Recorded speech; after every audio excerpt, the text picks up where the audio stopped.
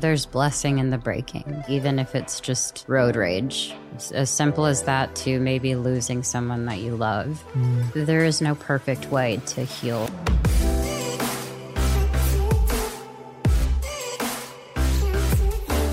Hey everyone, welcome back to On Purpose, the #1 health podcast in the world. Thanks to each and every one of you that come here every week to become happier, healthier, and more healed.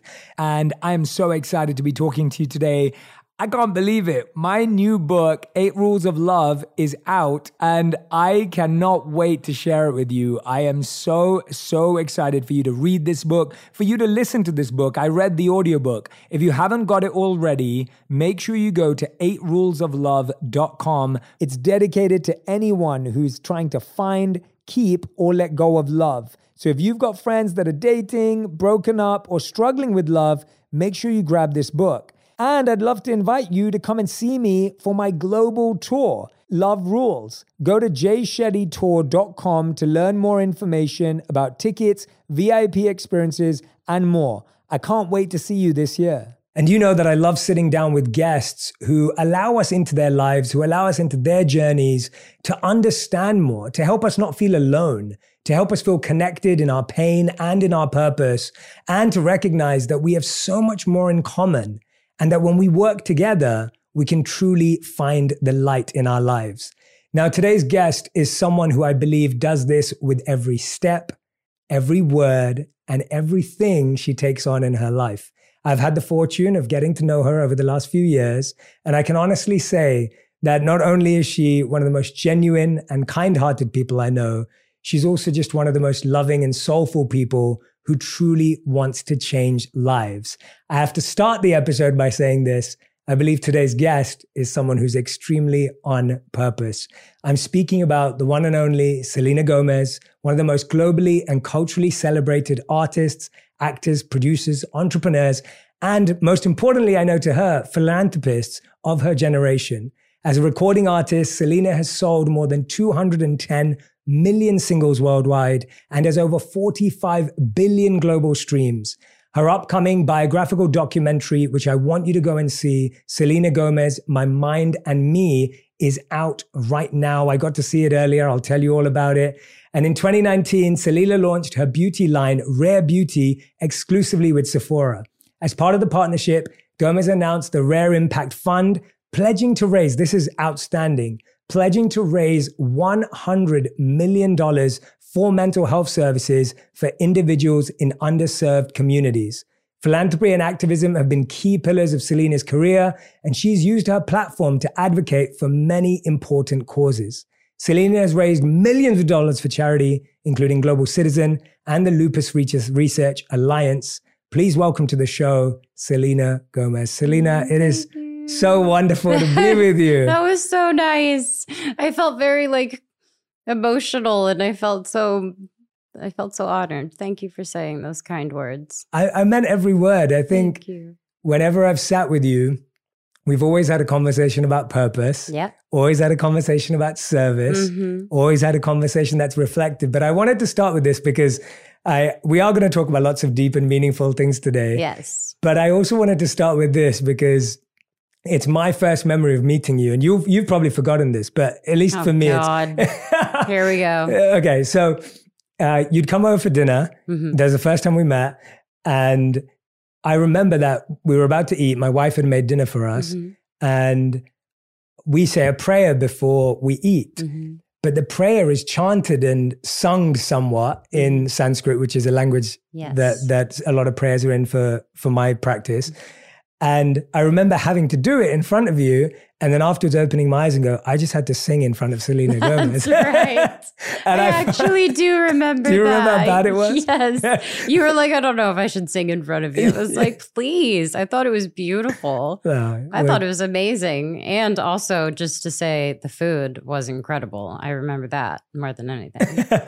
I love that. Well, I wanted to start off by just saying to you that I truly believe that this documentary is so special. Genuinely. Thank you. It's powerful, it's inspiring, and it's the work that we so deeply need right now. And your voice in the conversation, the global conversation around well-being and mental health is the most powerful voice there is. It really is. Thank you. And so when you put out a piece like this and you let us in, it only strengthens the conversation across the world. And that's something that you're doing. So I want to just start off by saying that from the bottom of my heart, I'm so grateful to you. Thank you for saying that. I think that is a huge part of why I decided to release it after having an internal battle. I mean, daily at one point, maybe I shouldn't do this. Maybe I shouldn't release it. And this is too honest. This is too much of myself. Until I realized that ultimately it was meant for something bigger. It wasn't just about me. It was about other people. And it took a life of its own and became what it is now, which I'm still nervous about. I'm still anxious about. But I think releasing it is a huge healing process for me. And it's me letting go of that version of myself. Wow. Yeah.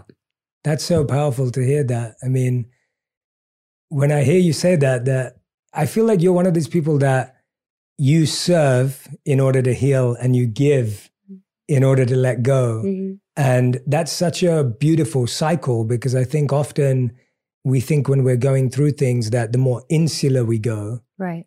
But you're someone who opens up and says, here it is. I think, being in moments in my life, whether it was my health or personal life, friendships, relationships, I feel like giving myself completely to something is just the best way I can love.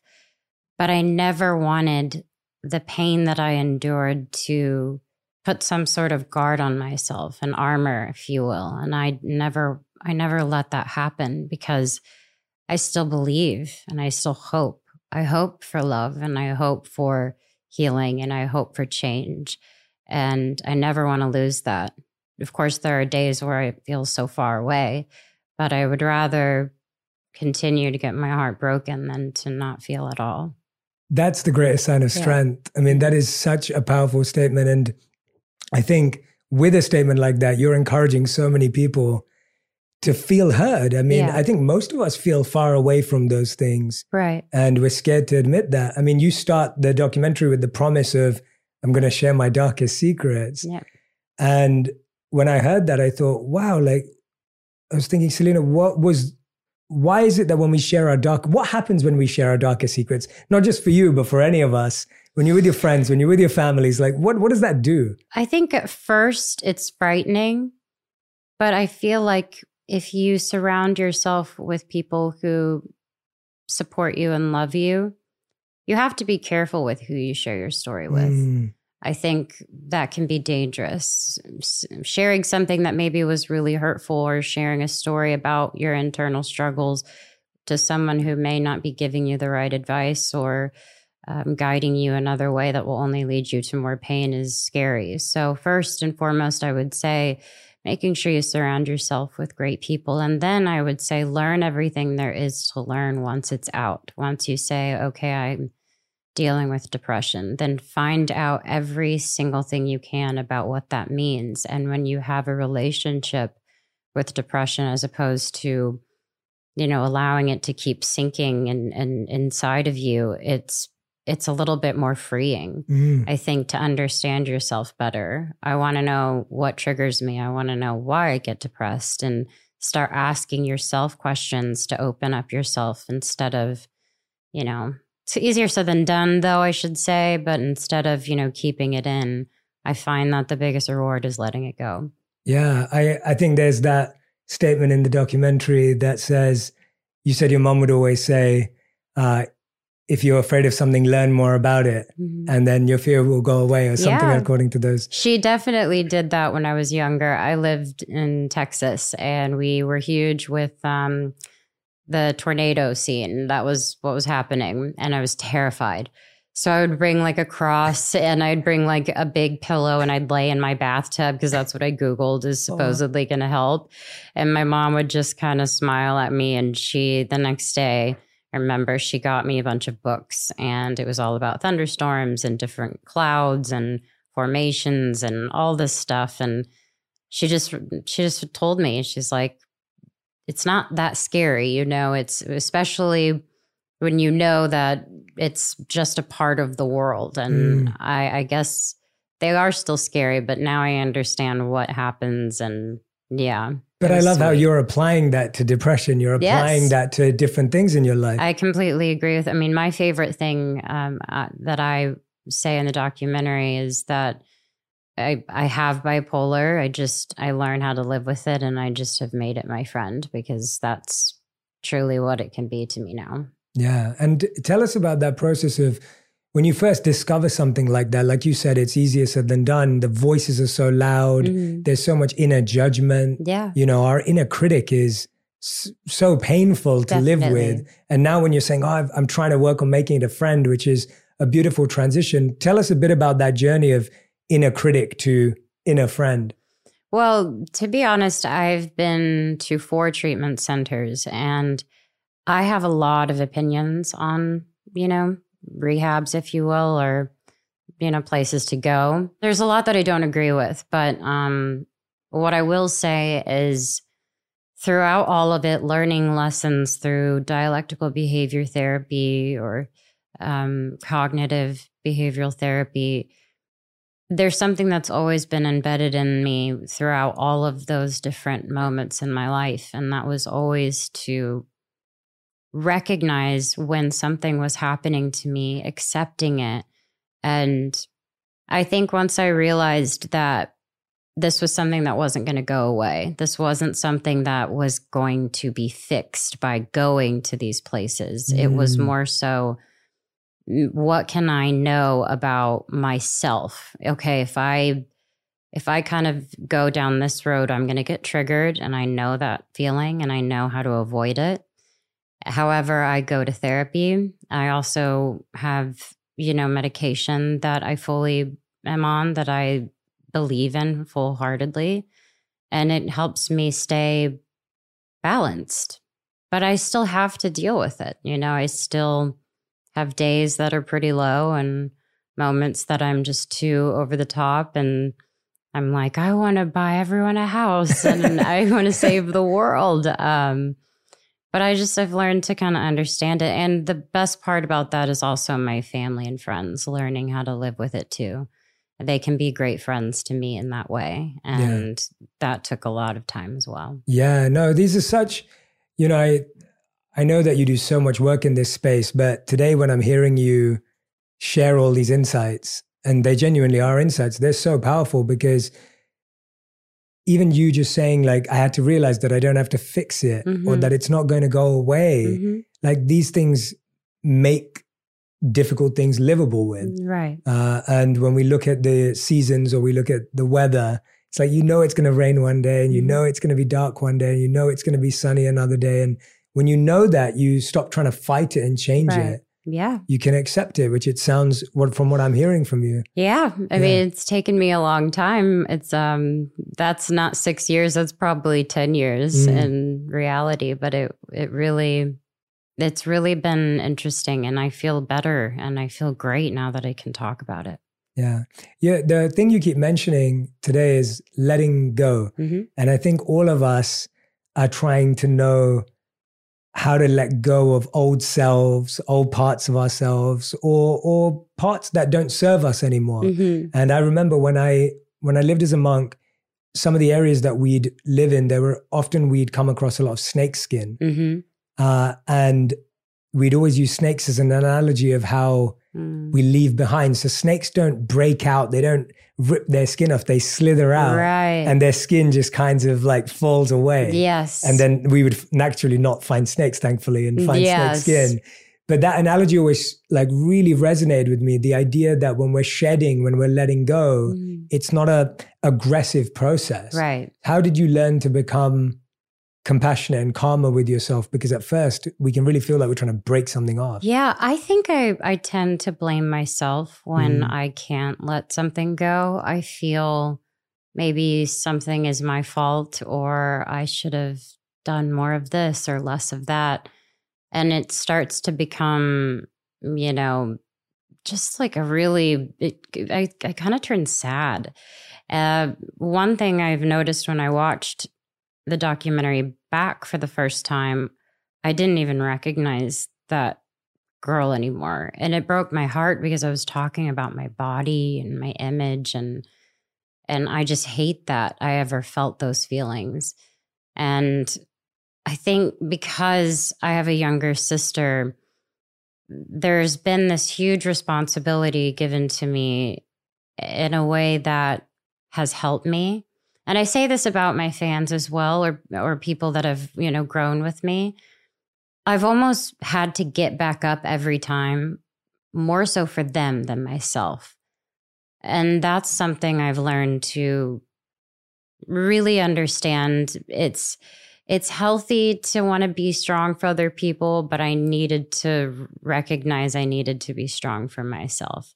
And that took a while, and it took things like making myself uncomfortable and changing my thought process, changing the things I watch on TV, changing the music I'm listening to, little things that I can adjust that will perhaps change my mood or make me feel better instead of worse, It is some of these small things, isn't it? Yeah. Oh my gosh, I love scary movies, but I can't watch them all the time.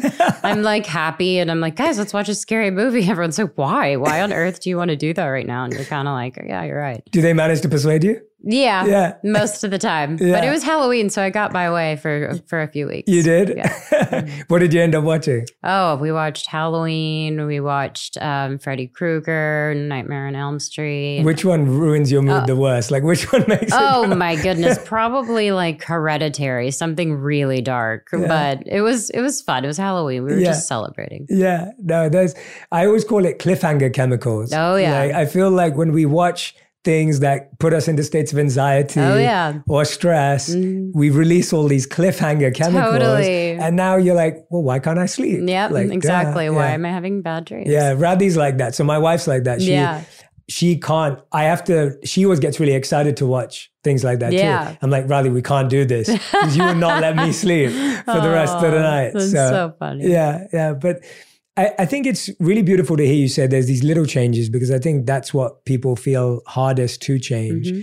And I think when I watched the documentary, the greatest challenge you really empathize with is having to do this when every time you're in a car and then every time you get out the car, there's cameras, there's people, there's opinions, there's, that's something very few people can relate to. Mm-hmm. But I think what's so brilliant about how the documentary is made is that you really feel like we're living that with you. Yeah. And so you're like, wow, like, even though I can't relate to what Selena's going through, I can understand how it must be really challenging and really stressful. And so what's it like having to deal with all of this that all of us are dealing with too, but you're dealing with it with an added layer of, exposure? Yeah.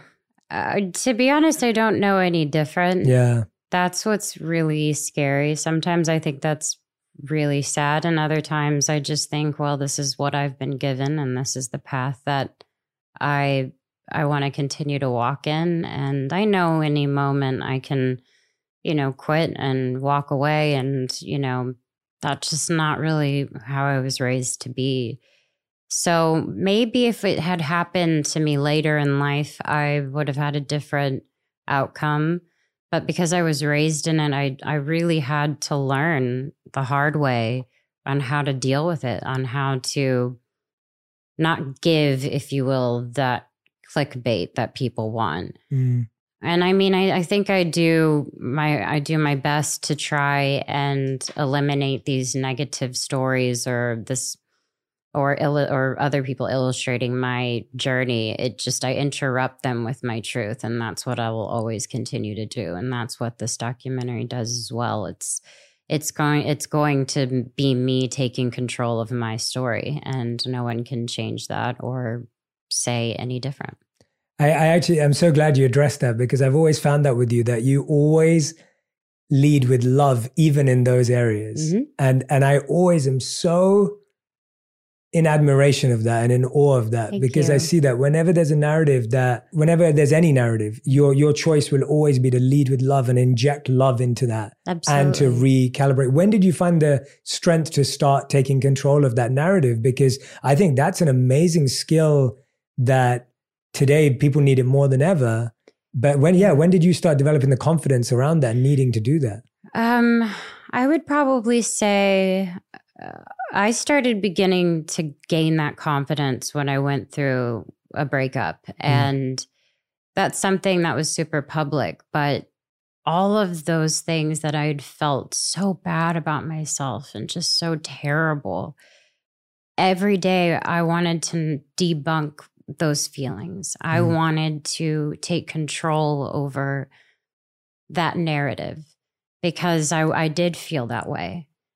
But the greatest gift I got from all of that was me actually being honest with people, sharing my story and gaining the confidence to know I am enough. And I actually work really hard at being a good person, and I know I'm a great person. And when people paint these unnecessary stories, it actually gives me pleasure to just combat it with love, like you said, or kindness. You know, I think it's actually fun for me because it is who I am. I can't waste my time, if I'm to be honest with everyone in this room. I don't want to waste my time being upset or taking in all of the negative things that I hear online. And I don't even hear it. It's just when it gets really bad, other people tell me, and then I see inhumane things happening and people talking negatively about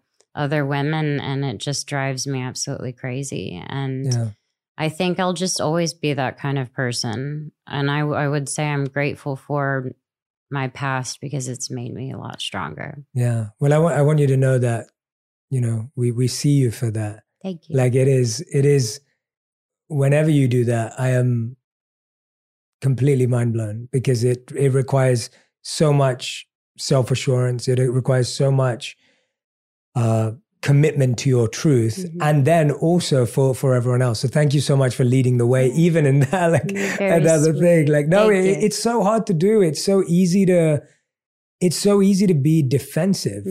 And you've found, because it's your truth, you found a way of sharing your truth without making it defensive. Of course. I mean, thank you. I don't know if I intentionally do it, but it works really well. So I'm sticking to it. Yeah, stick to it. Don't change it. Don't change. Teach it. Yeah, exactly. Teach it. The new masterclass. I genuinely mean that. How many times a day do you have to switch tools and jump from document to document to keep up with your team? You deserve to collaborate in one single tool. So check out Coda, the doc that brings words, data, and teams together. Coda is endlessly customizable and connected, with templates for anything and everything like product roadmaps, remote onboarding, OKR tracking, meeting notes, and more. Coda adapts to growing teams and changing strategies. It can help change how you view information depending on what you need to do with it. And perhaps most importantly, Coda seamlessly integrates with the tools you need. Everything in Coda is synced. No more relying on copy and paste to keep linchpin projects up to date. Your team can operate on the same information and collaborate the way we all want to, quickly and efficiently. Coda has been amazing for our remote teams. We have team members across the country and around the world, and the two hardest things to manage are communication and data. With Coda, we're able to keep everyone and everything on the same page, literally. And it's really helped us eliminate those never-ending untitled documents that used to always get lost in the day-to-day shuffle. Your team deserves a tool that adapts to them, not the other way around. So try Coda. And right now, you can get started having your team all working together on the same page for free. Head over to coda.io/onpurpose. That's coda.io to get started for free. coda.io/onpurpose. Are you hiring? What type of role are you hiring for? Maybe you need to hire someone to wear many hats, which can be challenging. Or you might have a simple position to fill, but it's taking forever to find someone who's a great fit for your company. Whether you need to hire a civil engineer in New York, an attorney in Colorado, a pediatric nurse in Nebraska, or even a mascot in Missouri, ZipRecruiter can help you find qualified candidates fast. And now you can try it for free at ZipRecruiter.com/onpurpose. From accountant to zoologist and everything in between, ZipRecruiter's matching technology finds people with the right experience for your job and presents them to you. And then you can invite your top choices to apply. ZipRecruiter is so effective that 4 out of 5 employers who post on ZipRecruiter get a quality candidate within the first day. Try it now for free at this exclusive web address, ZipRecruiter.com/onpurpose. Once again, that's ZipRecruiter.com/ONPURPOSE. ZipRecruiter, the smartest way to hire. One of the things that comes through in the documentary is we're just getting full access. Mm-hmm. Like that's what it feels like, like full access at all times. And we get to see all of your relationships, and you get to see the relationships that are long-term. You get newer relationships. You get all these different people who are interacting with you, and they're interacting with you in every element. Like we get to see you straight after an interview, straight before an interview. And I could tell there was a time when you feel a bit of angst because you get asked poor questions, right, or like, you know, and I could see that in you. And that really hit me because the reason we set up this conversation, this podcast in the first place, was I was hoping that it would be a place where people like yourself could share your true purpose. Right. And seeing you share on screen just how hard it can be to deal with, just, does it minimize the work you're trying to do? What happens? Tell me what happens when you're asked. I actually just feel like insulted sometimes.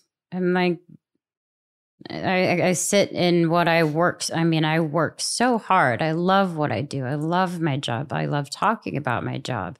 There's different facets of my job that I love talking about for different reasons. And when I sit down and I have to do press from, starting at 8 a.m. till, whenever the night ends, it's frustrating. You want to spend that time talking about meaningful moments. And I wanted that to be in the documentary because I felt like I know that a lot of artists, maybe not everyone, but I know a lot of artists and people in my position feel that way. And I hope that it will only, maybe shift that a bit and maybe stop asking people what word you associate with marshmallow and maybe ask them how they're doing.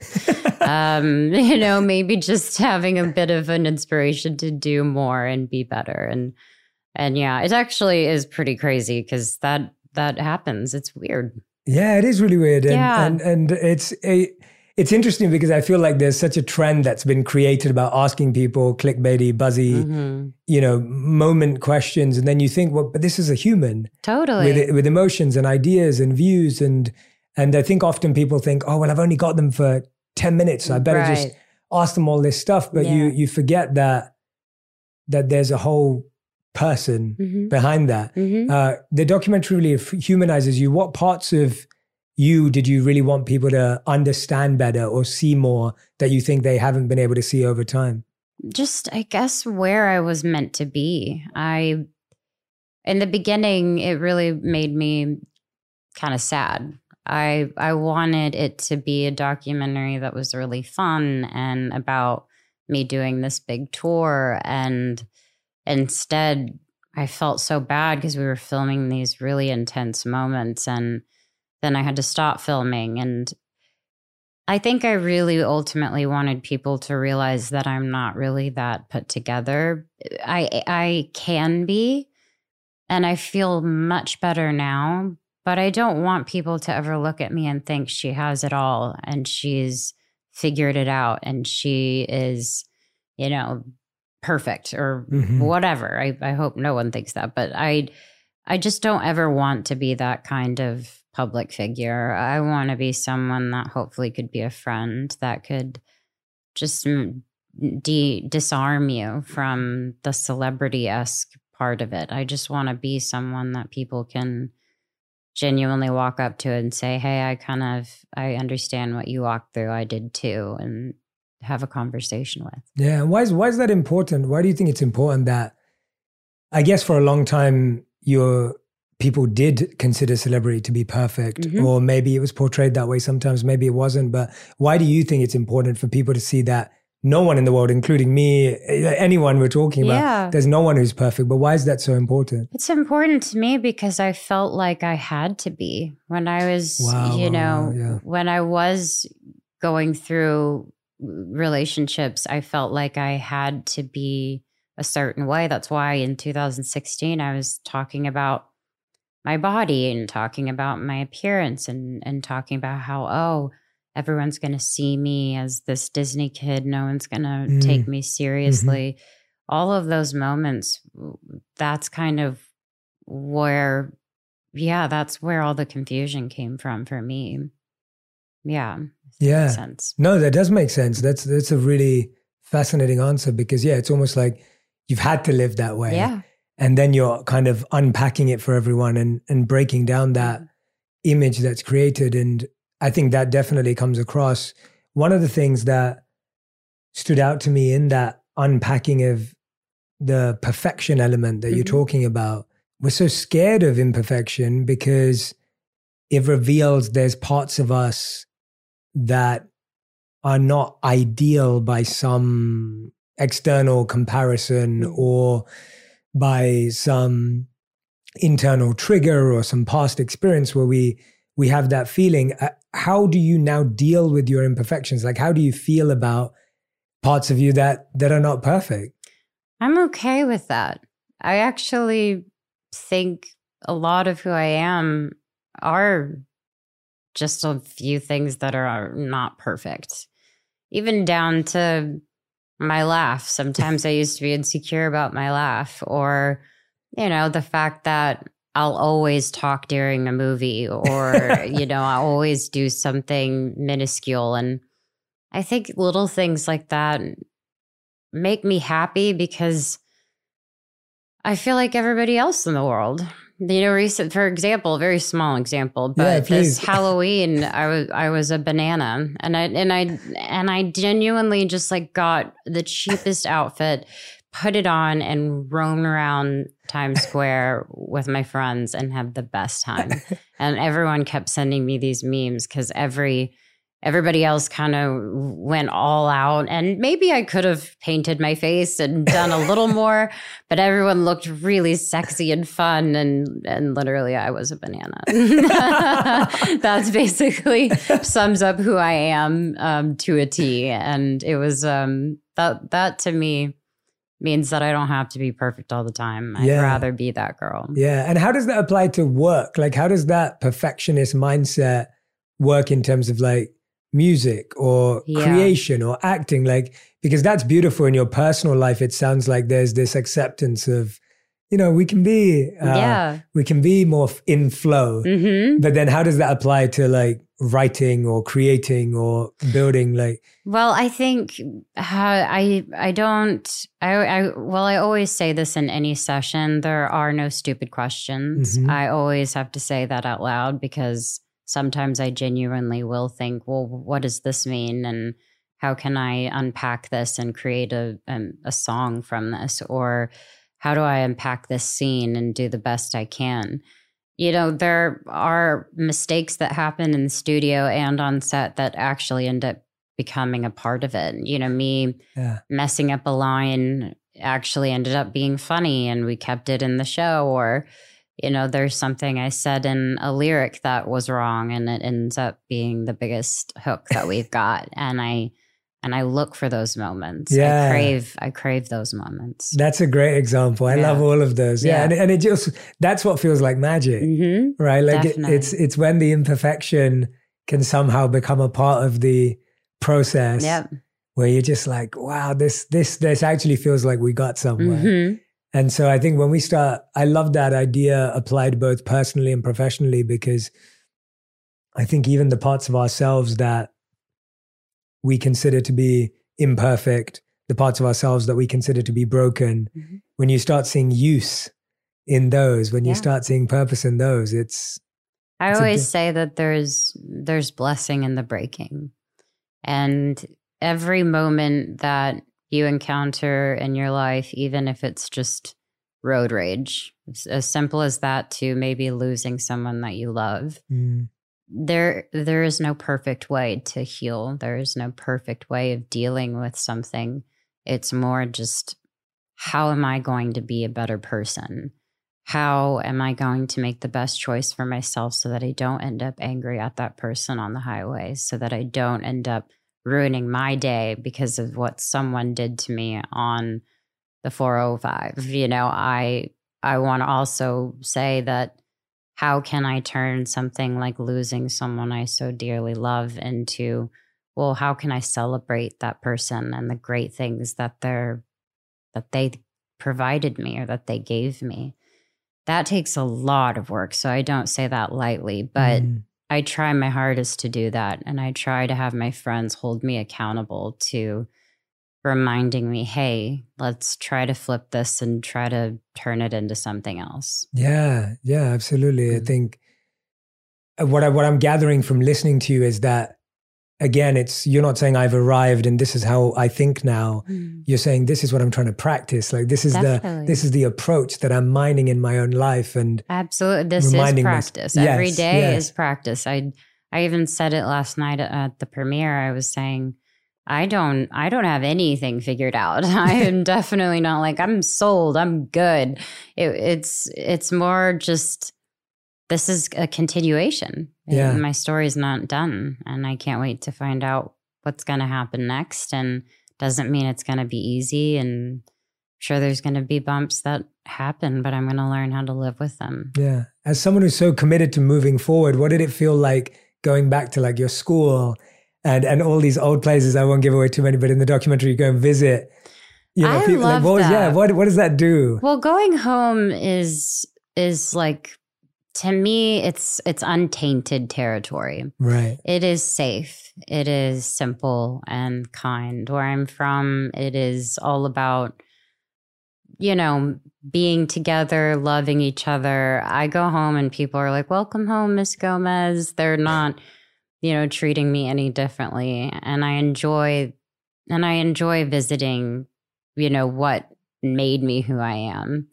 And it always gives me a good sense of like, oh, I hope I can inspire people from where I'm from, because there's not a lot to do where I'm from, but I hope I can inspire just one person to do something bigger than that. Yeah. Was there any particular place that you went back that almost gave you a special feeling, or something surprised you that you're like, oh, I didn't think this was going to be? Yeah. Well, my snow cone place. I loved that place. I would go with my dad all the time and my cousin, and we would get the pickle snow cones with, like, you know, grape in it. And it would just be so yummy and amazing. And it just, you know, brought me back to when it would be so hot in Texas, and I was with my family, and we would just stop there and sit outside for an hour and just talk. And it was just the best. Yeah, I love that. Yeah, that's great to hear. I think there's always, I have this park in my hometown. Mm-hmm. It's called Broomfield Park, and it's still charming to me, even though I don't think if anyone else went there, they'd find it that charming. They'd be like, okay. I know. But when I go back, I know where I used to go and buy my ice cream from, and you know where the truck would be. And there's all these special moments that almost, but it sounds like, again, like it sounds like it's not like you're like, oh, I missed that. It's almost like that was a part of me, and it's a beautiful thing. Mm-hmm. But now I'm happy to be new. And even today when we were just walking over here and we were talking about just you finding places that fuel you. Yeah. And it seems like you've become open to saying, okay, it's okay that life is changing and transitioning. Yeah. And there's new places that feel more like home than old places. I hate change. I really do. But I felt in the past year, which is it's pretty new. Yeah. I have really, really embraced the uncomfortableness of change. And I think it's because I get so exhausted of the same thing over and over again. And it scares me, but I did learn that my world can be bigger. By being in a different destination. I work on my show, Only Murders in the Building. It's in New York where I shoot. And I've never spent more than a week or two in New York. And I'm there for months. And just that alone was an uncomfortable, experience. But I loved it. And I loved the friendships I made and the knowledge that I was gaining, the people I was around, the park and walking, and just how precious life is. It's celebrated. There's culture. It just becomes addicting to want to put yourself in these situations and see what happens. So I will say in the past year, I've felt more comfortable with change, and I'm grateful for it. And I'm going to continue to do that. And I want that. How did you get comfortable with that discomfort, I guess, in the first place? If you're someone who said, hated change, didn't like change, I guess obviously naturally work and everything like that. But was there something internally where you're like, okay, now I need to, because you've done uncomfortable things your whole life, right? Yeah, definitely. Like you've had to do so many difficult things, whether it's going on tour when you're young or transitioning careers. You've constantly done uncomfortable things. Yeah, but I think I had always kind of returned to the same behavior and the same pattern of maybe, well, I'm nervous of going out because I don't want to be seen today, or I'm going to just stay in because I feel anxious, or I don't want to go out to that event because I don't want to get seen. I was finding myself just being terrified of the world, and that just isn't a way of living. And it's easy to go do a job because, well, I'm with a bunch of people. They help me look good. I do my job. I smile and I'm done. But taking spontaneous trips or, getting out and going to the Balboa Park, which is a very simple park, just doing that kind of stuff is necessary. And I noticed that New York really helped me. It just really opened me up. The show is really great. And I think being around a bunch of New Yorkers, it does something to you, man. It's good. Yeah. Well, one of the biggest changes in atmosphere that you talk about in the documentary is you go to Africa. You're right. And that's a big change. Definitely. Even if it's a shorter period of time, but you were still there for a considerable... I was there for a week, yes. Yeah. But I mean, that definitely wasn't the first time that I had taken trips. In the vein of wanting to go for a mission. And it was one of the most beautiful moments of the film for me, because we actually thought we were just going to make a quick little video about, what we were there to do. And then we fell in love with the people, we fell in love with the story, and we started noticing that everywhere in the world, mental health is very, very real. It's very much something that's affecting everyone. And then you kind of realize that the world it's a small place sometimes, because you're all kind of walking through pain and you're all looking at things in a different way, but ultimately you all want to be happy. And I felt like they inspired me more than I could have done anything for them.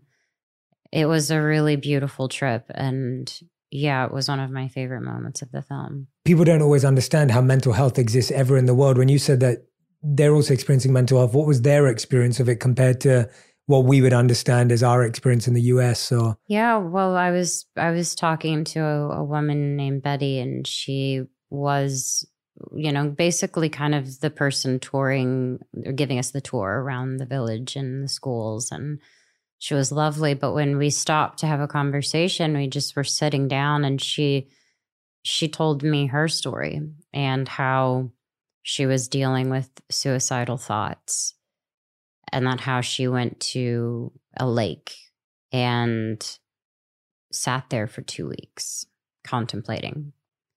Not a day or an hour of moment. It was 2 weeks. And that was something that I felt floored by, because that's different. Obviously, we can have those thoughts, but she dismissed herself from everyone, and she had to find it with herself, when so many people don't need to walk through that alone, but she did. And she did it well, and she's proud of it. And now she is in an incredible school, and she is going to grow up to be the best influence for her village, for her sisters, for everyone that she's around. That's so, so special. And just having those conversations with someone from across the world, it's mind-blowing. You don't really know what people are walking through until you do stop and have a conversation. 2 weeks. Can't imagine that feeling, what you must be walking through for 2 weeks to just be sitting there. And did she feel the same from your deeper conversation with her? Did she feel the same feeling that a lot of people do here, where it's like, I don't know who to talk to and I don't know who to open up to and I don't know who to trust? She thought that she needed to be everything for her family, and she felt like she was letting them down. Same thing of not feeling good enough, not feeling like her being there would even be helpful. And you do find the similarities in it. And that's how I felt like I bonded with her. It's incredible, right? Like cross-culture, cross-world, to have a human moment like that with someone. What purpose have those missions played in your life in terms of, like you said, this is not the first time you've been out, and I'm sure it's not the last as well. No. It's something that you want to continue to do. I mean, there was a moment in the documentary where you don't want to leave. Yeah. I don't think I necessarily will always be broadcasting when I'm taking these trips or wanting to do more and help and travel. So I think that I will probably have these quarterly or even just maybe once a year. I kind of have to set time apart for that, and I make it a priority, just because I feel personally that everyone is my brother and sister. We're all here together, living, being, and, wanting to navigate life together. And I want to continue to travel the world and be able to spread some sort of message or bring change in some form. I don't know, something, I want to be able to continue to always do something. And eventually I do believe my life will end up being something along the lines of doing the things that you do, I got a few more things to do first. But eventually, yes. Well, you're already doing them. You're already doing them. And there's that moment. There's the moment in the documentary, I think you're asked through a mirror envelope question. Yeah. What is your greatest dream, or your ultimate dream, I think is the word. And this is exactly what you say. You say, I want to find a way to change lives. And I want to find a way to impact lives. And I think when people think of their ultimate dream, that's not the natural thing that comes to their mind. Right. When did helping others become such a big understanding others as well? Because it's not just, I know you feel you're growing from these experiences. When did that become an ultimate dream? Like, when did that, what was your dream as a little girl? And then, how did that evolve? I think that I was just going to say my mom. I mean, from a very young age, we didn't have a lot, but it didn't matter. It was every Thanksgiving we were going to, we would go and help out in soup kitchens. And my mom would talk to me about, why we were there and explain to me the way of the world. And we would, see really hard things. And Texas, can be very, very conservative, and my mom would just break those barriers for me and explain to me how beautiful people are and how complicated and complex things are about the world. She never protected me in a way of not showing me the bad things. She showed me everything, and that's what has always been a part of my life. I mean, down to I'd be on set and I'd be talking to the director and someone would come give me a water. And if my mom noticed that I didn't say thank you, she would just remind me gently in a way that was like, hey, next time be aware and be thankful. And it's kind of like, oh yeah, you're right. Sorry, Mom, but you're right. You got to be aware of people, and you have to be aware of what people are walking through. Yeah. I mean, that's such and it's I think that's such a beautiful message to anyone who is growing up with a little bit more in terms of anyone who's grown up. Even, everyone goes through so many difficult things, but I felt the same when I first went to India. I was around 9 years old when I first went to India. Wow. And I remember we didn't have a lot growing up, but we were still traveling to India. We were in a car, and you look out the window and you see kids your age. I remember, you know, just seeing tons of kids my age on the streets, and just it was just, yeah, it just made me aware that there was a whole other world out there of experience that I only learned about later on. Yeah. But I couldn't agree with you more that when you feel like you're a part, even a small part of the solution, the problem starts to feel more within reach. Right. And I feel like sometimes when we push the problem away or we try and keep it out of sight, it just feels bigger and harder and more difficult. Absolutely. Yeah. Ignoring it is not fun. I've done that before. It just, you end up coping in ways that you never thought that you would. And you end up feeling disappointed because you don't want to ever feel like you're doing the wrong thing. I believe that everyone deep down knows what's right and what's wrong. And when you're at your rock bottom, if you will, because I believe that everybody does eventually have one of those moments, hopefully it's just going to get lighter and lighter because you can start to attack it in a way where, how do I approach this and figure out how to get myself out of this state of mind? And I've learned how to do that in the past few years, and I'm really grateful for it. It's a choice sometimes, but then I also hate when people say that because sometimes I genuinely wake up in a depressive state and I can't get out of bed, but I allow myself to have that day and just focus on things that can make me feel better instead of pushing it away and saying, no, it's fine. I'm going to go out. I'm going to go do something. I'm going to go get my adrenaline up. I'm going to ignore it and ignore it and ignore it. It doesn't help at all. Yeah. And you just said there that everyone goes through a rock bottom moment. Yep. Like everyone goes through that in their life in different ways. How have you become more mindful of your fears and rock bottoms? Because I think often we ask people like, I look at your life and I think you've gone through so many difficult things, and you know, how do you deal with fears now? Because we all still have fears, we all still have worries, but I feel like you've found a way to become mindful of those things and become a bit more prepared for them. Well, thank you. Yeah. I think maybe you are seeing a good side of me because I have the hardest time doing it. I don't know. My fears are relatively, you know, they're quieter, maybe I should say. You know, like, for example, this documentary coming out, I am still nervous. I'm nervous for the reaction, even though I know that I have good intentions behind it. I think that I just have to understand that my fears are only going to continue to show me what I'm capable of. The more that I face my fears, the more that I feel I'm gaining strength, I'm gaining wisdom, and I just want to keep doing that. And I just hope to get better, hope to get smarter, I hope to become stronger and be a great person. Yeah, that's a phenomenal answer. And I don't think I'm seeing a good side of you, Selena. I'm like, I guess so. I think, I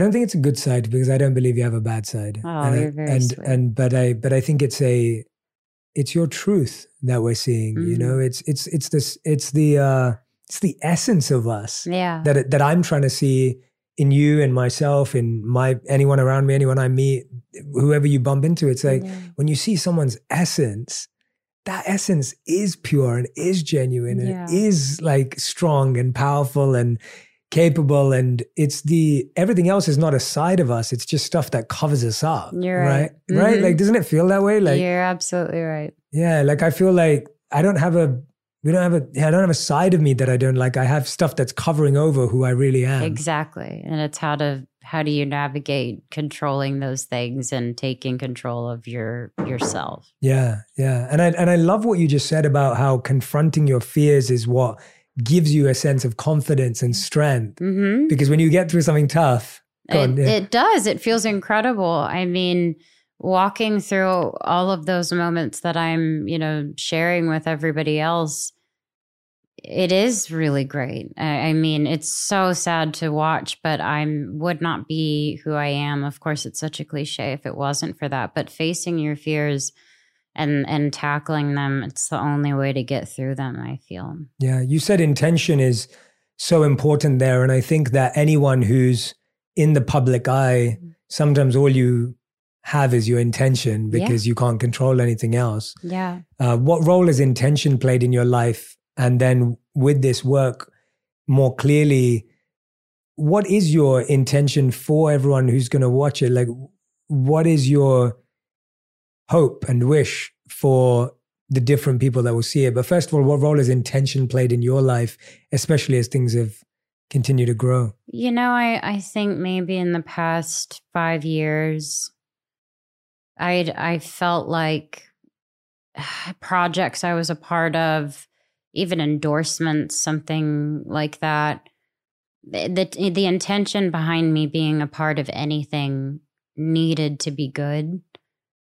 If I got a lot of money, I'm just being super transparent, from doing this line for a t-shirt, and I'm just making this up, there's a huge part of me that actually feels uncomfortable with the whole idea. And that's just me. I have to think, okay, thank you, but I need to figure out how this is also not going to be just about me. Mm-hmm. It's going to be about everyone that's involved in this. How can I turn it into, hey, we're going to do some percentages to this, and this is how we're going to do the deal. I then feel more comfortable stepping into a situation and accepting it. But I've never based my decisions on what will get me to the top quicker, what will make me number one, what will I break records. All of those things to me are just bonuses. They're just great. If it happens that way, but that's never been my intention. And some people in my position would think that's kind of stupid. You know, it's the whole point of doing it is to break these records, is to do all that stuff. But for me, and I think the reason why I am who I am is because just enough is what I am. I think that I just want to be enough. And that doesn't have to be me killing myself trying to be number one at something. Or striving to be number one for something. It's exhausting. Yeah. How do you define being just enough now? Like, what is that evolved? And I'm sure it will change and I'm sure it will grow. But right now, what is that? I feel open. I feel ready for relationships and change. I will be shooting season 3, so I'll be in New York for quite a bit, and I can't wait to see what will happen and all the people I'll meet and all the people I get to spend time with again, like Steve and Marty, and it'll be fun. Yeah, I love that. Well, Selena, this has been such a beautiful conversation, and the good thing is we don't have to end it here, but we get to invite we get a very special guest who's joining us today, a very special gift for my audience here and our community and everyone who's listening and watching. We get to have your mom on the show, which is amazing. It's really fun. So I am so excited about this, because to be able to talk to you both about the incredible work you're doing together, her incredible lessons that she shared with you over time that you spoke about so beautifully today. And I got to talk to her before we started recording as well, and just hearing about how innovative and creative she is. Yeah. I mean, it's amazing. So if you're okay with it, I'd love to I would love it. Bring out your mom. Please. Mandy, over in a second. So we will go and grab her. Yeah, let's amazing. do it. Mandy! I wasn't there with the guys. Oh, no, sorry. So we're so excited to have you here, Mandy. This is amazing. This is really special. When I heard that I was going to have this opportunity, I think it's always interesting hearing about someone's journey through someone else's lens, especially your mom. Like, you know, who else in the world? And now my mom's going to be upset that I haven't had her on the podcast. You haven't had your mom? I haven't. So now I feel the pressure. Oh, you have to. Be the next. I'll have her on I'll make my podcast. I'll just make one. There we go. And then have her on there. I love it. I love it. But I was going to say, you know, it was just so beautiful in the documentary, and even just now hearing what Selena had to say about the amazing impact you've had on her, hearing about you going to the soup kitchens when Selena was younger, in the documentary, as I said before, hearing about how you always encouraged her to learn about things that scared her, and that would help her. I mean, these are really, I hope you feel extremely proud of this incredible human being. Of course. And just, from an outsider's point of view, just how incredible it is to see someone sharing their truth with so much bravery, so much courage, and impacting the lives and saving the lives of millions of people across the world. And I'm sure you feel a big part of that. So, I mean, honestly, I always hope to be a role model, as in the sense that I was honest about everything with her and who I was and as a person, because I feel like sometimes if parents project a perfection, then their kids feel like they have to like live up to that or achieve more, and I just wanted her to always know I'm a person. I'm going to mess up. And I was 16, so I was even more of a lost person. So I'm kind of surprised she came out as great as she did, to be honest. But yes, I'm very proud of her. And, I played a little role in it. And then she's like navigated herself into a wonderful adult. And there's been ups and downs, but it's just been, it's been an honor to be her mother. Well, what does that feel like? I mean, that's a whole another experience, having a child at 16. I mean, that's a very, challenging, stressful thing for yourself to go through. You're obviously not mentally in a space to be raising a child because you are a child and you're trying to figure out who you are. And even in some of my really hard times, I feel Selena came into this world at the perfect time because I was really lost myself and I wasn't going down the right path. And then when I found out I was pregnant, I was like, oh, I have someone who's I'm responsible for, and they're going to look up to me for guidance. And even at a young age, that hit me, and I'm thankful that hit me and that I did allow that pressure to make sure that I was trying to do everything right for her. But that was a moment that when you're 16 in that phase, you're trying to figure out your path in life. And I think I kind of lost a little path of my life because I had something more important to like take over. And I think that the delay adolescence is something that I felt like even now, I still feel like I'm a little bit youthful, even though I'm like creaking and popping when I walk. I still sometimes feel like I have a little bit more adolescence in me and still things to learn. And so as a teen, it was really challenging, and it was really one of those beautiful like vortexes of being young and being able to keep up with a child and having that energy. So I was able to go to school. I went to a conservatory after.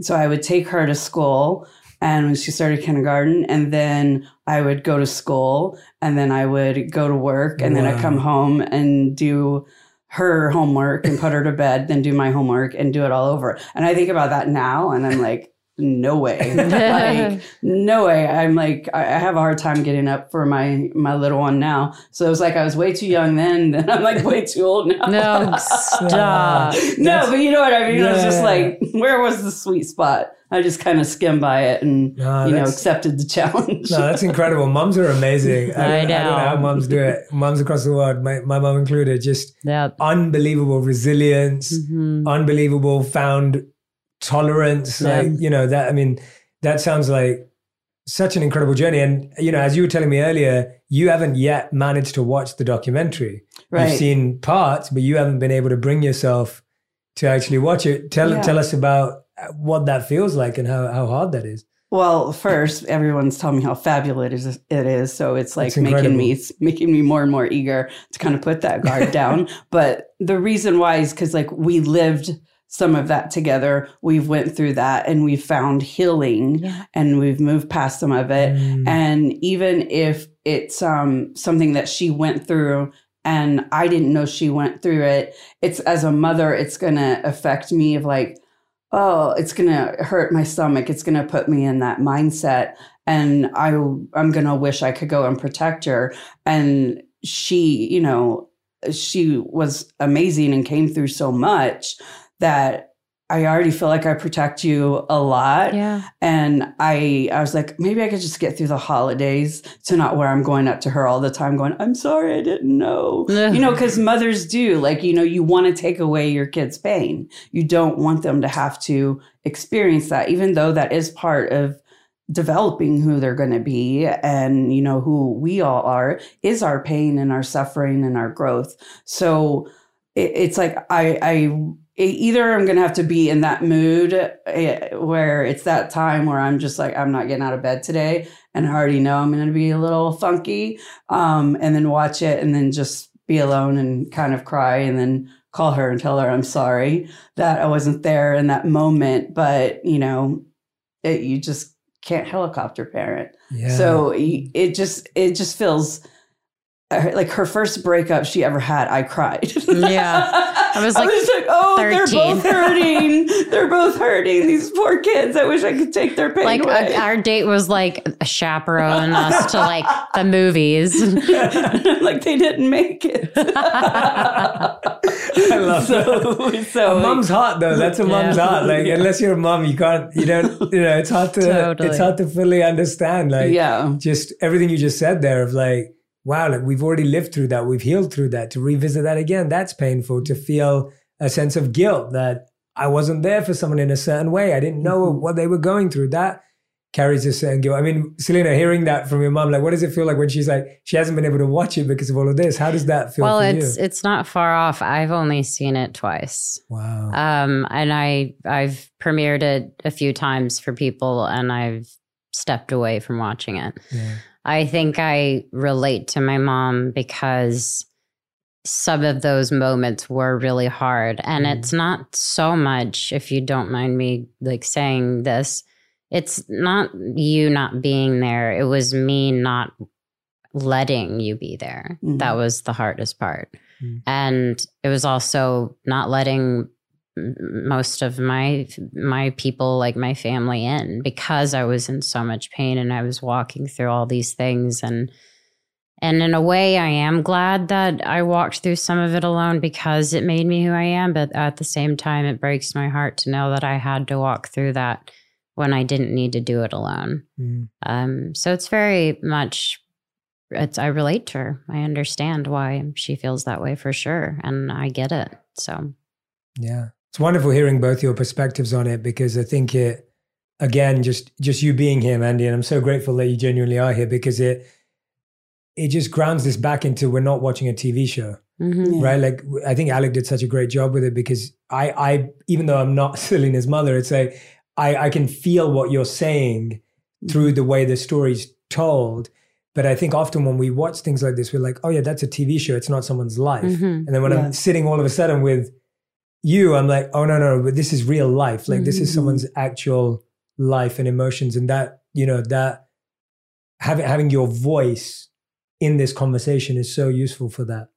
Well, I mean, I look at like kind of when we're going to the premiere last night. I had a moment before where I was crying. I'm like, I'm going to need to cry and just get it over with, even though I was just there to support her and I didn't watch the film. The power and the fear, which I always call fear, the false existence appearing real. And so like the fear is like, everyone is seeing you in your darkest moment and that it's out there for the world to judge. And they will judge it however they will, because even, again, not seeing the documentary, I hear it's very real and raw and honest and open. To do something like that, it's for me, I cry out of fear of like how you were feeling and like how I could protect you. And then I was like, I know that the little bit I did in the interview, I was down a week afterwards because it did put me back in that place, even though we weren't there. And I blacked out the minute, Alex said action, and he was so nice about it. And my lovely dear friend, Emily, who does my hair and makeup, she was back there going, and she was all crying. And then she's like, I didn't know. And I'm like, well, now everyone's going to know. And there's something beautiful to that because it's you're exposing a lot, and that can be fearful, but you're also giving a lot if that's how you look at it. Mm-hmm. And so I think it can make those dark moments really beautiful. Yeah. Well, I think that's something you as a family seem to have definitely embodied, the idea of using your pain to serve others, figuring out a way to make sure that these stories are not just told in silos, but they help other people feel connected. And, with what you're doing with Wondermind, like, tell us a bit about the mission behind why you founded that and why you brought that to life, because I feel it comes from the same place of like, we're going through these things personally, but we also know this is a collective global challenge. And so we want to be a part of supporting those communities. When I was really young, and I was about 7 years old, I did have my first and only suicide attempt. Wow. However you say it. And it didn't happen. 7 years old. 7 years old. And I think that traces back the time of always not feeling like nothing around me made sense in my world. And it was just like, I felt like I was, and nothing bad was happening. It's just like, this seems wrong to me. This seems wrong to me. I seem wrong. Like, how do I fix this? But from that moment, I've always carried, I think, that moment in my life, in my mind, of like not wanting anyone to ever feel that way, which is what led us to 13 Reasons Why and some of her fans opening up to us. When I read that, I knew that needed to be a conversational piece. And from the response of what it did and opening those conversations, it inspired me to do more, but it was like about the timing of what we wanted to do and how we're going to use it. And so collaborating and figuring out what's missing out there as a support system was the ecosystem that we're planning and working tirelessly to create, where all of it is cohesive and you have one place to go to see that, we actually targeted really a filter of feelings. So everybody has feelings that might not be a diagnosed medical condition, but also how can we put out content every day that, keeps it light, but keeps it real and keeps it open for conversation, and build a community where everyone will feel safe and not ashamed of like a feeling that they're having, and not ashamed. I heard you guys talking about perfection. It's like, I don't like to pretend there is perfection. Mm-hmm. I think perfection kind of puts a little bit of pressure whenever you can just be. Mm-hmm. Like, just be. And like, so I'm not a big social media fan, but definitely go to Wondermind where we share positive messages. But I think what, inspired me was creating this for everyone and content for people to have access to that can't afford to get treatment or don't need treatment, but they need someone to say, hey, check this out. Mm-hmm. So it's really for everybody. Yeah. Thank you so much for sharing your personal experience though, because I can imagine that, the fact that you've held that close to you for this long and now that's coming out in this beautiful way, but when you're holding on to it, it doesn't feel that beautiful always. I mean, Selena, how old were you when you first learned about your mom? Well, I don't think, and this is probably fair enough to say, like she never really hid a lot of stuff. Wow. When I was younger, I never was aware that we didn't have enough. She did such a great job of, I feel weird talking about you in your right ear, but you did, Mama. You did of being. Like, who's this woman you speak of? Of like explaining situations to me that we would be in. And I feel around 18, I kind of started to realize more of her story. And obviously, it broke my heart. And there are things that I never knew were going on. And she did such a great job of just letting me have a really great childhood. And then once I realized we could be open and honest with each other, that's kind of how Wondermind started as well. We really ended up working together on an interview, and we shared such interests with, the person that was interviewing with us. And we thought, hey, this is something we could probably do together. And it happened that way, and it's been really fun. I do want to, I know this is like a love fest, but like, I do want to, there's a moment that, like you touched me during that time that I don't even know if you remember. I remember I was doing that, going to school, going to work, trying to get her out of the neighborhood I grew up in and try to give her a better life. And this was pre her doing anything besides directing films with kids on the street. Yep. But she wasn't doing anything professionally. I was sitting in front of a mirror and I was trying to get ready and I just started crying. And I was crying and I was crying. And she come up behind me and she was so young. And she like started playing with my hair. And then she's like, "What's wrong?" And I said, "I just don't know why I'm doing what I'm doing." And she goes, "You'll figure it out. Just keep going." Mm-hmm. And it was like, I was like, she's already smarter than me.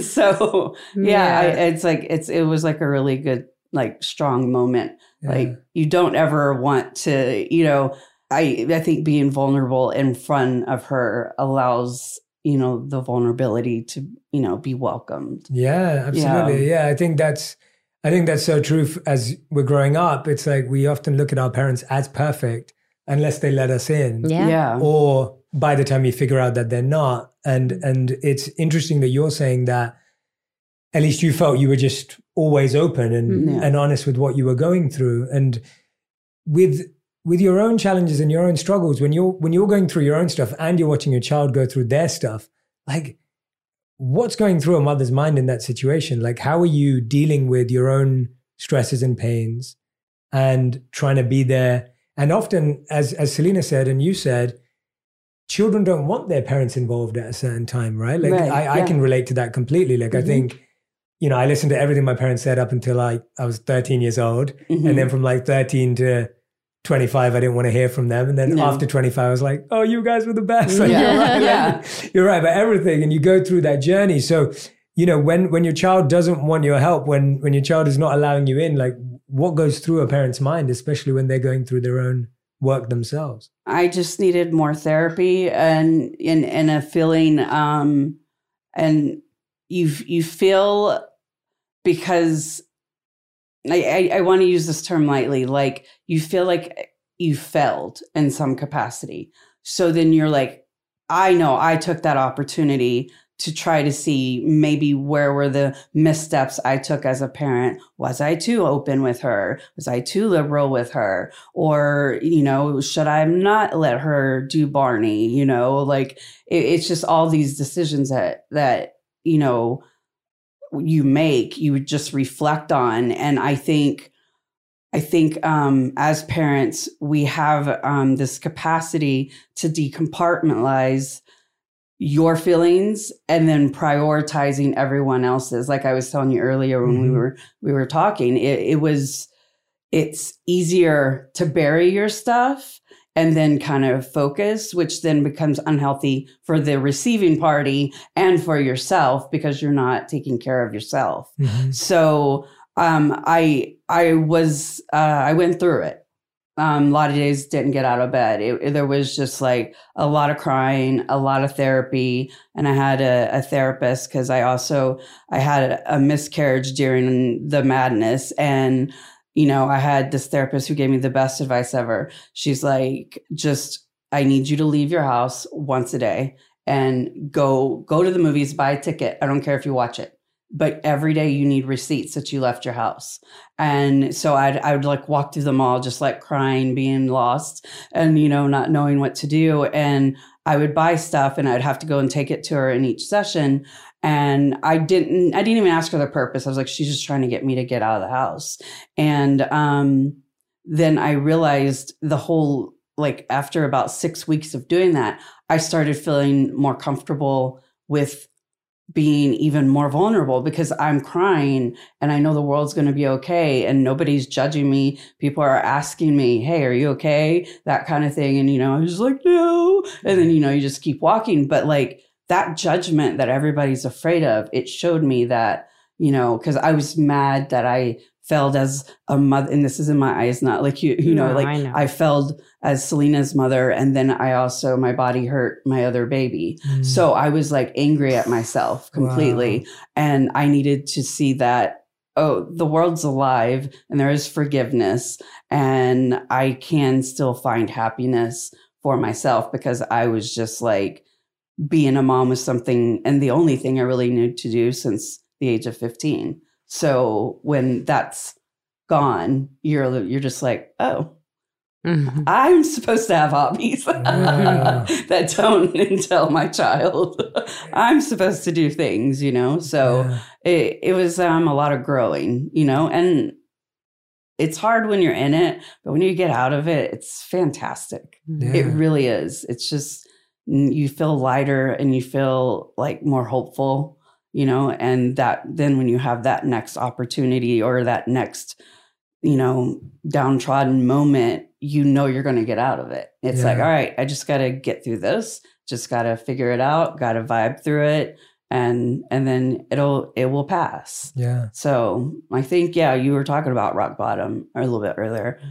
Yeah, definitely hitting rock bottom. It does. It feels like you're breaking through. What's really refreshing hearing both of you together is just, I feel like this is going to heal a lot of parent-children relationships, like listening to you both today, because I'm just thinking so often we think our thoughts to ourselves and we never share them with the people that those thoughts are about. Yeah. So, you know, I'm sure there's so many children out there who their thoughts are like, oh, I wish my parents did this better and my parents could have done this. And those are valid thoughts. And then there's parents out there at the same time having the same thought of like, I wish I didn't do that to them. And you know, and often we just never find out. We never know because we don't get to have these open, honest dialogues. And so I really think this, on top of everything you both are doing, this is really going to inspire a lot of parents and kids. Yeah, it's because it's even listening to you, I'm thinking of my parents and I'm thinking of my friends' parents and I'm thinking everyone needs to be able to open their heart, because somewhere everyone's painting themselves the villain and someone's painting themselves as the person who messed up and got everything wrong. Yeah. And in our head, we're thinking, oh, they got away with it, or, you know, they're not aware of it. So I find, I mean, were you always open to therapy and always open to this self-work? Was that a part of who you were as well always? And that was, or was that something you kind of turned to at a certain point? I will tell you a haunting little secret that when I was really young in junior high, I wanted to be a criminal psychologist. So that's why I always say that she's making fun of me in murders because I am that person. Yeah. But I was already reading on serial killers at that age because I was fascinated with the mindset. How that person becomes. And I didn't come from, you know, an environment where therapy was even talked about, but I just, at a certain age, I really felt like super depressed. And so I had to go out and explore it myself and go through tons of doctors. And, you know, you would say one thing and it was just like, they go, oh, hey, are you seeing things? I'm like, oh, I saw a black butterfly the other day. And they go, oh, so you're hallucinating. And I'm like, am I? So like I had to go, and I wasn't, but it was a real black butterfly. So but I had to learn like how to understand myself and my mind on my own. And finally, I went away to a facility, and it was the first time I got to really spend all that time. It was best 28 days that I spent, you know, on myself. And you just like, you have to kind of build that relationship with your mind. And I think people are so afraid of being honest with themselves because then they have to face it. But what like helped me is I realized, like, you know, in this relationship, I was parenting her the way I needed to be parented, not what she was needing. And that is how I feel like I made my contribution to healing. This relationship was like, okay, pull back. I need to know her and her needs, not like be the mama bear, even though I still haven't lost that completely. But like, you know, sometimes I just need to listen and not fix it. And so that was the biggest thing, I think, I really went on a little tailspin there, but that was the biggest thing that I learned through, that whole time that we were separated. It was like seeing who I was and how other people see me. And I do that every day. I'll say something. I'm like, okay, how did that come off to someone else? Because I have ADHD. So I'm quick to like spurt out whatever's in my brain. And then I'm like, they really didn't need to know that, but it's out there in the world now. The self work in this room is amazing. Yeah, the amount of like self reflection and self awareness in this room is really strong. This is very powerful stuff. No, and you did not get lost on a tangent at all. I think everything you just shared with us, even you just coming to that conclusion of knowing that you're parenting someone that you deeply love in a way that you wanted to be parented, I think that is at the core of so much of how we all live, right? We're all loving people the way we wish we were loved, and we're all hurting people the way we wish we weren't hurt. And it's just fascinating when we finally, look beneath the surface and uncover why it's all there and where it is. And to do that together and separately. I love this idea that there were times when you had to do this at a distance from each other as well. I think that's such a healthy message to be out there as well in the world. I think we're often all trying to solve all our issues in the same place. Yeah. And that creates, definitely. I think there are moments even in friendships where it wasn't necessary for me to take a step back and figure out what is serving me, what's not serving me, what makes me happy, what's challenging me, what's helping me move forward versus what's not. I think it's really important. I think when we're looking from the outside in, we limit people to certain experiences we remember them for, certain people we expect them to be with, people that they're meant to be around, the way families are meant to be. Like there's all these meant to be's. Yeah. And then it's like, well, no, in reality, there's space, there's distance, there's reflection, there's the need for all of these things. Yeah. With the work that you were talking about earlier with me as well, in terms of how you're now taking these messages on screen, which you're sharing, which I know is such a big part of the work. And I feel so excited about that. Like that fills me with the greatest amount of joy, knowing that we're going to see better representation of mental health on screen. I think that's huge. Where did you start to realize that from 13 Reasons Why, as we spoke about earlier, like where did you start to realize that was so important for people to see that representation on screen? Well, I think it comes back to not wanting people to feel like I did at 7 years old. It's like, I'm so open, like with, I'm bipolar or I have ADHD, I was misdiagnosed for a while. So like, I was always so open with it. And, even in a town where they're so accepting in certain capacities, it's still like, well, she's not stable. And I even would joke and go, yeah, I'm crazy. I'm crazy.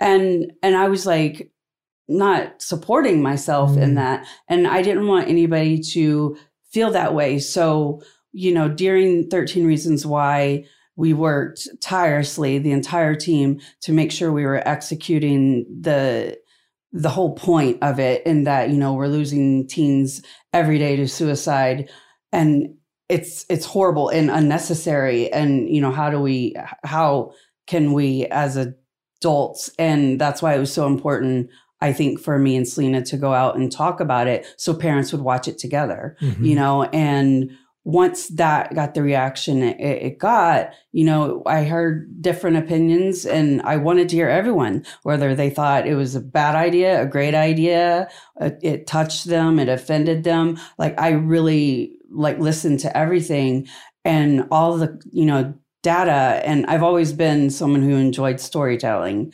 And so I like to tell stories. And if I can, show, and like I was telling you earlier, I like using Silver Linings Playbook, because they're bipolar, but they're having a life, they're having a relationship. And as it may come with challenges, every relationship comes with challenges. It's not just a mental issue that someone has that causes those challenges. We're all people. And if we just learn to understand each other, there'll be less fear of it. And then people will get more treatment, and there'll just be more happiness.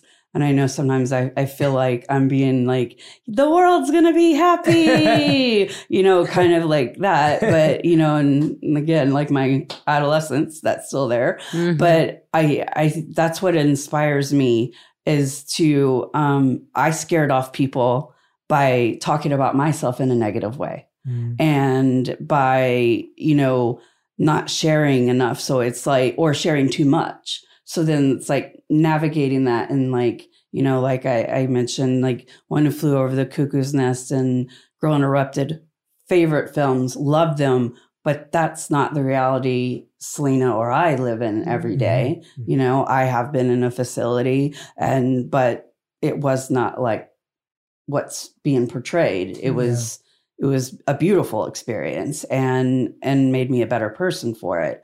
So it just like media loves to, tell all of the bad stuff. It's like we could use it as like educational without preachy. And so like, let's just tell stories of real people dealing with mental health issues in different capacities and show that that you're all right. Yeah. You're going to make it. Yeah. It's like, and you just need to give yourself that permission. Mm-hmm. And then once you give yourself that permission, you're going to come out a happier person. I embrace my ADHD. Like I really do. Oh, we have a lot of fun together. Well, I think this is painting a beautiful picture of just how like we always want growth to be this perfect line. Right. We expect growth in families individually to just look like, oh, we're just all growing at the same time. Mm-hmm. And isn't this beautiful? And it's like, well, no, growth is not that way. Right. Yeah. And growth is being patient when my daughter wants to grow this way and I'm trying to figure this out, or I'm going to be patient while my mom pivots and shifts. Yeah. And that's what growth is. Growth is being patient with each other, and growth is holding space and being okay when we're not being the nicest people to each other. Like, absolutely. There's so much more to growth. And so I want to thank you both for displaying that and sharing that with us today. Yeah. No, thank you. Because it's special seeing it from this perspective for sure. Mm-hmm. Rather than either or. We end every On Purpose episode with a final 5, which I'm going to ask to both of you. Okay. So you'll do one question at a time each. Okay. And these are 1 word to 1 sentence maximum. Great. They are not questions like what's your favorite color, I promise. Okay, that's fine. They're all thoughtful questions, as you would expect, Celine. Okay, so question number 1 is, what is the best advice you've ever received or heard when it comes to mental health? I'm sure it's like in a Brene Brown book. I'm feeling like greatly. That's right on my wrist. Yeah. I think the best advice that had been given is probably what I have thoroughly said throughout my documentary and speaking with you is learning how to make it a part of your life. Mm-hmm. Like that's why I say make it your friend. Because I think you have to understand why, and sometimes you may not always know why. Mm-hmm. But if you can understand that it's a feeling like my mom said, where maybe this will pass and maybe you just got to go through it and you have to have the day in bed crying, you have to do those things in order to figure out what it is that's going to set you free from it. Mm-hmm. Maybe that would be great advice. Make it a practice, yeah. I think mine was take your time. That was what I was told when I went to That's freeing. Yeah. Take your time. It's really good. Yeah. What's some of the worst advice you've ever heard or received when it comes to mental health? That it's all in my head and I can just control it. Like, stop having bad thoughts. Yeah. Yeah. I was going to say somewhere along the lines of like, you're fine. I mean, I had someone say to me literally like, you're so dramatic, you make up everything, and that was so hurtful. The worst. I felt the worst. Calm down. It's like, has that ever worked? Good answers. All right. Question number 3. How would you both define your current purpose in life? I fully feel that I am exactly where I'm meant to be. I am meant to share my story. And in this season of my life, I want to be loved the way I love people. I want to give the way people have so generously given to me. And I want to continue to work on becoming a better and a happier person every day. It's a beautiful purpose. I've received, so now I want to give. Powerful. Wow, this is really beautiful answers. Question number 4. What's something you used to value that you don't value that much anymore? Oh, people's opinions. Yes, I agree. It's so exhausting. I would say it is nice to hear great things, but I accept compliments in a manner where I can appreciate them, but I have to learn how to just know that I got to keep a straight head. I got to understand that everything is a gift and not to let things get to my head. Mm-hmm. Yeah, because I always say, if you accept all the compliments internally, then you'll have to accept all the negative. So just be careful. Be selective with what you let in. Yeah. Yeah, there's a beautiful quote. I can't remember who said it, but it says, don't let compliments get to your head and criticism get to your heart. Yeah. Oh, I love that. I love that. That was very poetic with what I was trying to say. It's been said for thousands of years. Thank you for just repeating it. No, but I think it's such a beautiful. Great. Yeah, it is. And I think that's also when we're mindful of giving compliments to others. I think something that I've learned is that I enjoy, and we've talked about this today, I really enjoy the art of learning to see someone's essence. It's something that I try and live by and then when you want to compliment someone, it's like, how do you give a compliment that isn't empty flattery or that isn't just surface level? And I think when we get compliments like that, they don't go to our head, they do go to our heart. Yeah, and, absolutely. and it's different. So I hope that we can also learn to compliment each other in more beautiful and genuine ways. 5th and final question number 5 is, if you could create one law that everyone in the world had to follow, what would it be? Practicing forgiveness. Wow.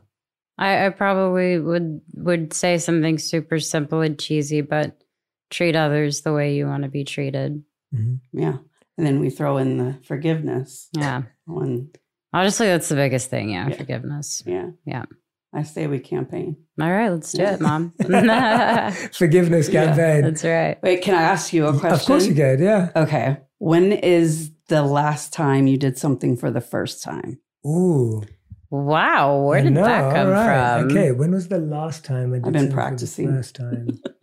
The most interesting answer that came to mind straight away, even though it was a couple of months ago now, I went trekking with gorillas in Rwanda. Wow. And it was amazing. It was a few months ago, and it was the most incredible experience of my entire life. That sounds wild. Yeah, so they're mountain gorilla, and they don't have any technology on them, or they're not treated a certain way. They're not in a zoo, or they're not trapped. You're in their home, and you have to set out early in the morning to go and look for them. And the people that are doing these tours, they know where they usually are, so they take you in that direction. Oh my God. So beautiful. And then you finally discover this family of gorillas. And I thought I'd see one or two. I wasn't skeptical, but I was kind of who knows? Right. We saw 18 gorillas, like a family. Just did they cuddle you? So no, I wish. That's all I want to see is Jay being cuddled by a gorilla. They cuddle each other. Yeah. But they don't, the guides tell us that the only thing you have to do is maintain your distance. Okay. You're not allowed to try and touch them or their kids because they see that as violent. Of course. But the gorillas are just so peaceful and they're so calm. And they have this sound that they make. This was my favorite part of the experience. So we were told by our guide that if you make this sound, it basically tells the gorillas, we come in peace. And so this sound is, so you have to make that sound. And the gorillas make it back to you. No, that's they so literally cute. do that. Or they'll do it to you as they come closer just to let you know, hey, we're not trying to harm you. We're just going to walk past you. I love that. It was really special. So that was the most recent memory of something. Well, that's a hell of a one. Yeah, so, I know. I was like, I got I'm all over chapstick. Forgiveness. And he's like, yes, I was hanging out. This was that was beautiful. No, it was really truly special. It was it was just being with another creature, that another form of life that is uninterested in you. Yeah. It's very humbling in a good way. Definitely. Yeah, Wow, this for form of sure. life doesn't even care that I exist. We're like staring at it, We're like, taking "Woo," pictures, yeah. and the gorilla's just like, yeah, whatever. So, Yeah, like, okay, that's man. a good question. I mean, that's a good question. Well, Selena, Amanda, you have both been so gracious with your time today. You've been Thank so you. kind and Thank generous you. with your energy. And this documentary is going to change so many lives. And it is going to shift the culture of how we share our pain in a way Thank you. that truly positively impacts the lives of people across the world. And so thank you both. Selena, I really thank you appreciate so it. much No, thank you. for sharing your heart for years, for sharing your soul, and for taking the time to create something that's truly going to be talked about for years and years to come. Oh boy. Thanks. Thank Thank you, Jay. You're Thank the you. best. And thank you for your friendship as well. Of course. Mandy, thank you Thank for you. opening up so vulnerably with us today about your experiences, about, you know, all the gifts and the challenges that come with loving family and each other, and also for leading as part of this movement and everything you're doing with Wondermind and trying to help people all across the world with mental health and wellness. Thank you so much for your commitment to that. No, and thank you. Thank you for everything you do. Yeah. Yes. My All pleasure. together we can make it happen. I love it. Yeah. Thank you. That's perfect. you. Thank you both. Thank Oh, you I so love much. it.